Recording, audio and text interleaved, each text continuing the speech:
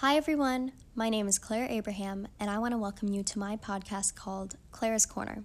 So on this podcast, I read books and I discuss my thoughts about them.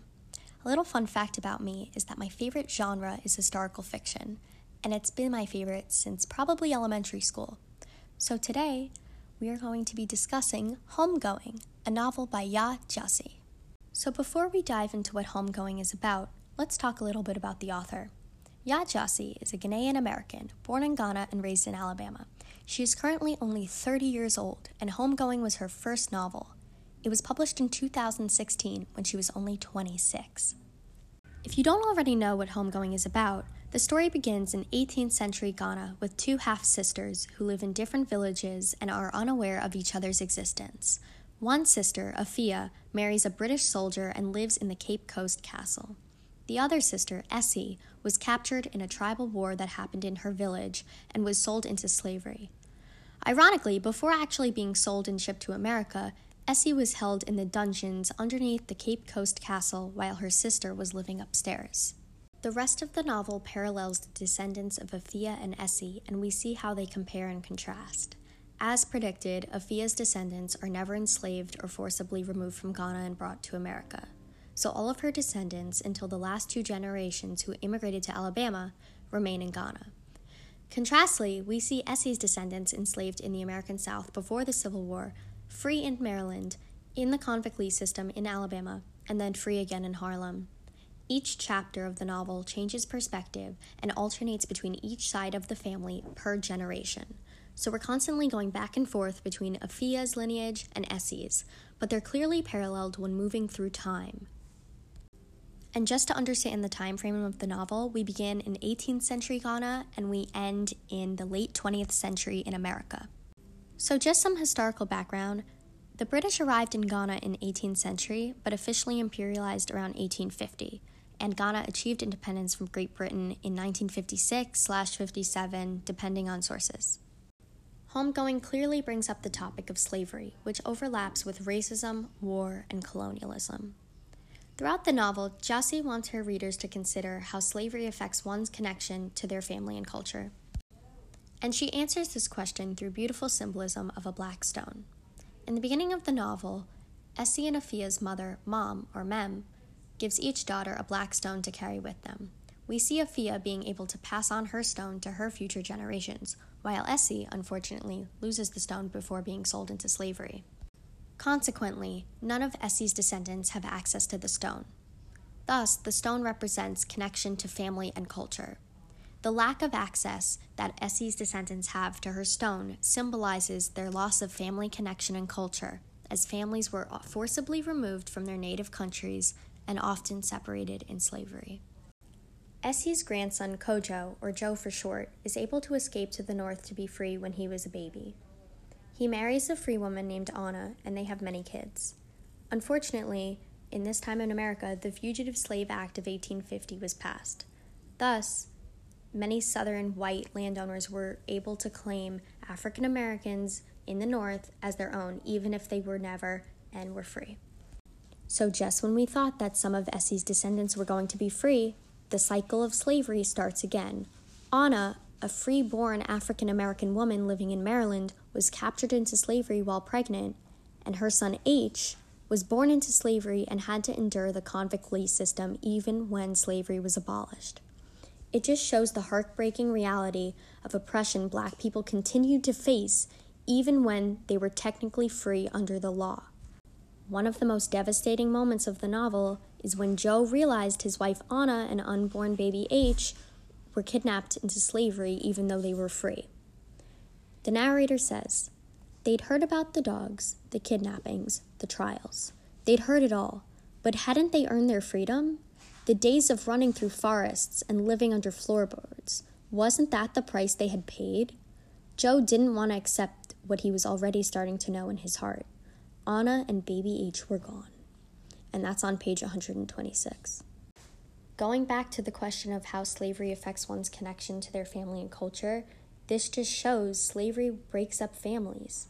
Another question Yaa Gyasi kind of poses to her readers is how one is indirectly influenced by slavery and contributes to the oppression hypocritically.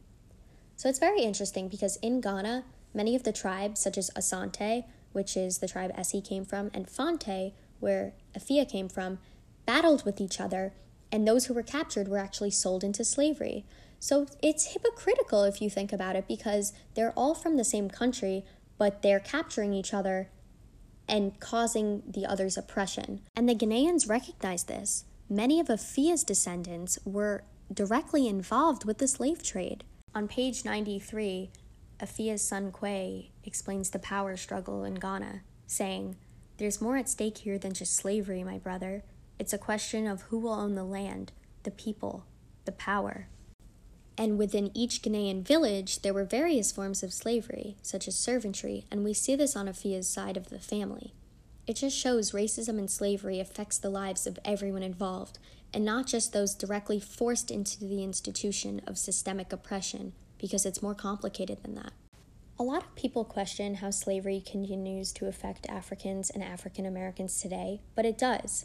There's a loss of culture and family connection, and this is the reason why many African Americans don't know the majority of their family tree.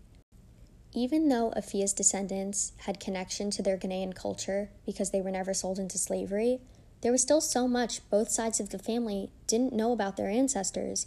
Even the sides of the family didn't know about each other. They didn't know that half of the family remained in Ghana and half of the family were captured into slavery in America. The loss of culture and family connection due to slavery results in trauma, and we see this on Afia's side of the family, even though they were never captured into slavery. One of the most iconic characters in the novel, named Akua, saw visions of fire and a firewoman in her dreams, and this firewoman represented her ancestor, Mam, the mother of Afia and Essie. So this fire represents the curse of slavery and their family's indirect and direct involvement. This trauma actually became so intense that she ended up burning down her hut and killing her 2 daughters, only leaving her son and her husband to live. On page 276, when the narrator is talking about Akua, nicknamed Old Lady, the narrator says, "Old Lady said that bodies died, spirits wandered. They found Asamando or they didn't. They stayed with their descendants to guide them through life, to comfort them, and sometimes to scare them into waking from their fog of unloving unliving." So we just see that the curse of slavery follows the descendants of families that were affected by slavery, even if they weren't slaves themselves. So this loss of culture and family connection at the end of the book, we see restored, quote unquote, because you can never take back the past, with the last descendant, Marcus, from Essie's side of the family, receiving the black stone from Marjorie, the last descendant of Afia. Moreover, it's not just about the trauma associated with slavery, it's also about the economic implications that come with it. People of color are more likely to live in poverty, and we see this with Willie and Carson. Willie is the daughter of H, and she moves north from Alabama to Harlem with her son Carson, also known as Sonny, and they live in poverty. But going back to the idea of loss of family connection, this concept is actually brought up in Yaa Gyasi's interview with Trevor Noah on The Daily Show, where she says that the pain of not being able to track back to see who African Americans are is the African American experience. This loss is palpable, she describes, and distinguishes this group of people. And I think this message is very well relayed in this book because of the structure of the novel. It's different than other books about race and slavery. It's honestly very brilliant and very, very moving. It allows us to see life before slavery in Africa, during, and the effects. Because each chapter is a new descendant or generation, this allows us to see how lineage is affected and how the descendants paralleled over time. Take the narrative of the life of Frederick Douglass, for example. It is an excellent, moving piece of writing that shows a slave's experience in slavery and how he escaped. But it really only shows his experience and his life after slavery. It doesn't show the full picture. And by full picture, I mean who came before him to lead him to be in the place that he was, and who are the people who came after him. And that's what I think Homegoing does such a brilliant job of doing, showing the full picture. because also in her interview with Trevor Noah on The Daily Show, Jossie says that we shouldn't have to travel to Ghana and visit the castle, Cape Coast Castle, in order to have this history. If you want to paint a full picture of the slave trade, you have to include the African side of it. Additionally, it's very important to recognize that slavery is not a thing of the past. It's not history. So much of what we see in the world today is informed by the past. Black people still face the effects. Segregation is still very much relevant, even in New York City public schools. Black people disproportionately face the effects of climate change and poverty. Black people face racism of the criminal justice system. The Black Lives Matter movement is extremely prevalent. It's not history. This is why this book is important. It gives you a full overview of the history of slavery. It is easier to see the cause and effect relationships because of the structure of the novel through looking at one family. Personally, I was very moved by Homegoing because of the structure of the novel. I really thought it was meaningful how we heard multiple perspectives, from the Gold Coast to the plantations of Mississippi to the American Civil War and to Harlem. I just also want to add that Jossie's inclusion of a family tree before the story begins was incredibly helpful for the understanding of the relationships between characters, and I just thought that was an amazing addition. Also, Cape Coast Castle is a real place, and when she visited, it's what inspired Jossie to write this entire novel, which is absolutely mind-blowing. I would 100% recommend this book to anyone, and I think it's especially important that white people read it. As a white young woman, I feel like I learned a lot from this novel, and I came out with a new understanding of slavery and the whole history of it. Obviously, we learn about slavery in our history classes, but I don't think enough people understand how prevalent the history of it is in today's society. At its heart, Homegoing is a story about family, sisters, a family that came back together through generations.